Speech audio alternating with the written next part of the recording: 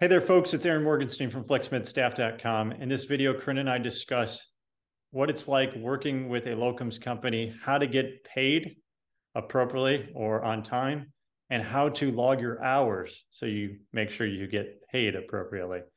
I hope you pick up something new. Enjoy.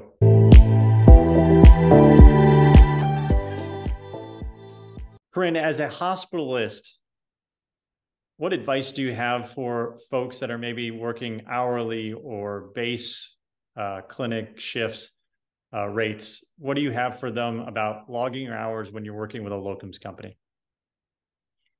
So when you're working with a locums company and as a hospitalist, I think it's a little bit less to keep track of as opposed to, some of the stuff that you guys deal with. Because usually we're going to have 12-hour shifts.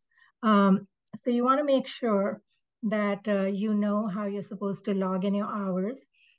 Some of them may want you to do it electronically. Some of them may want you to sign and send in a sheet of paper or whatever it is. So you want to make sure you know how you're supposed to do that and turn that in. You want to be paid for your orientation, whether it's 2-3 hours, it's remote or whatever. So that should be in there. And probably I would suggest, at the end of your block of shifts to check with your recruiter and verify your hours to make sure there's no misunderstanding. So that's kind of on my end as a hospitalist, but I know there's a lot more on, what you guys do. What would you say in a surgical specialty? There's a lot more things to keep track of and how you would do that.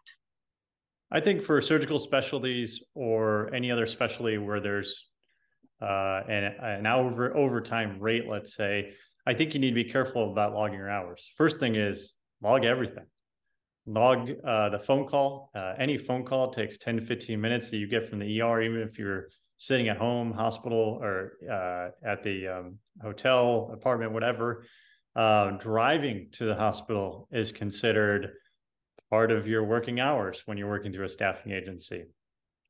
The other thing I would recommend is that up front what is a day in the eyes of the locums companies. So do they log their days from 7 a.m. to 7 a.m. like most, or do they do 8 a.m. to 8 a.m., or are they midnight to midnight?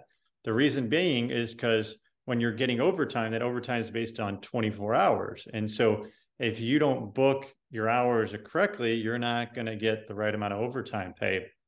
And those hours may move on to the next day. The thing I would highlight that you just stated is that especially when you're not with a flat rate or a flat hourly, you're incentivized to work, et cetera, make sure weekly, okay? Or when you follow or finish your assignment, make sure you're checking in with your locums recruiter and making sure that your hours you logged, that they see the correct number of hours on their end and verify that and cross-reference it with the hours you believe you worked, how much overtime, what the rates were like, and how much money you believe you should have made after a week, and verify that with your recruiter. I'll raise two things to be cautious about. Make sure you understand how often the locums company is going to pay you. Are they going to pay you once every 30 days? Are they going to pay you immediately after shift the following Thursday? They're going to pay you biweekly. I got to say, I've had the few times I work with locums companies, I've never had an issue with getting paid, but I knew it's commonly heard that physicians struggle to get paid. The other thing is that there are professional service agreements or PSAs out there where there's a clause that says, if we as the locums company do not get paid, you as the physician do not get paid. No physician should sign that. The purpose of working through the middleman is that you take advantage of their reserves. They're going to pay you, and that locums company is going to go after the hospital. It can sometimes take up to 90 days for some of these hospitals to pay the locums companies. You should be the one getting paid on time and let the locums company deal with the delay in payment. That's the bulk I have. I think that the major advice I have for people is you need to take the initiative to make sure you're going to get paid correctly and you're going to get your money on time. I don't think it's a place to sit back and wait for them to just pay you. As I've said in other videos, Once you receive that confirmation letter, it is your time to act. Throw out the middleman. It is your time to act. And if you want to start your assignment on time, if you want to get paid correctly, it's up to you to do so. Any last advice, Corinne, for folks that are asking about how to log your hours or how to get paid appropriately and correctly? I think it's just exactly what you said. You should keep track of your hours, and it's on us to, have that logged in. Make sure you know what you worked, because that's your responsibility to yourself. I don't have any other bits of advice, really.